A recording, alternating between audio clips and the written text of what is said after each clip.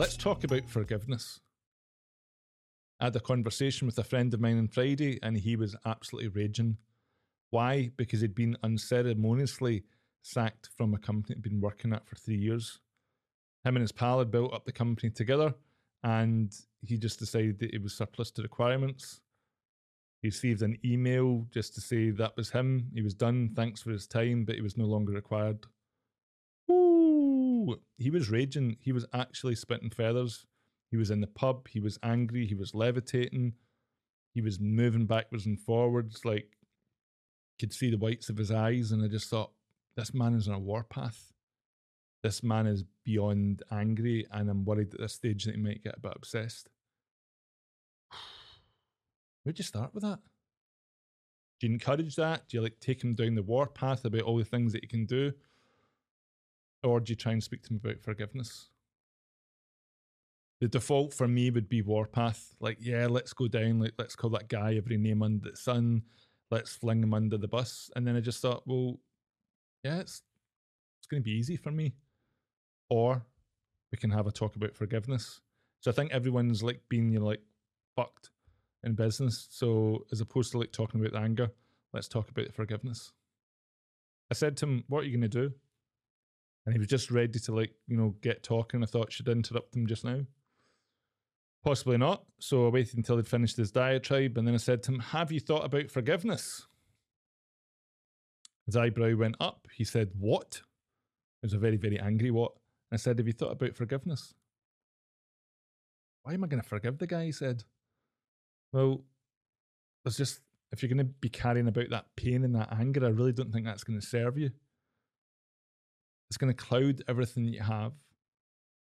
You can have that negativity running around your head. I said, at the moment, you've got a head full of broken glass, and I really don't think it's helping you. This guy is generally like quite calm. He's like very, very funny. He's always like laid back, but he was leaning forward and he's like angry and he's gritting his teeth. And I just thought, this is not a good place for him to be.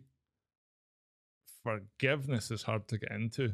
Like, it really is. Like, forgiveness is so hard. But there's so much more benefit in being a forgiving person, both professionally and personally. It's a strong person that can just push that to the side and move on. Because if you are on a road of anger, if you are on a road of aggression, then I think personally that's what you can attract in energy-wise. Whereas I think if you forgive the person, if you brush it off, if you just put it in your rear view, if you put it off to the side, you can just move forward. It's a calmer, cleaner, more reflective, more rewarding way to move through life.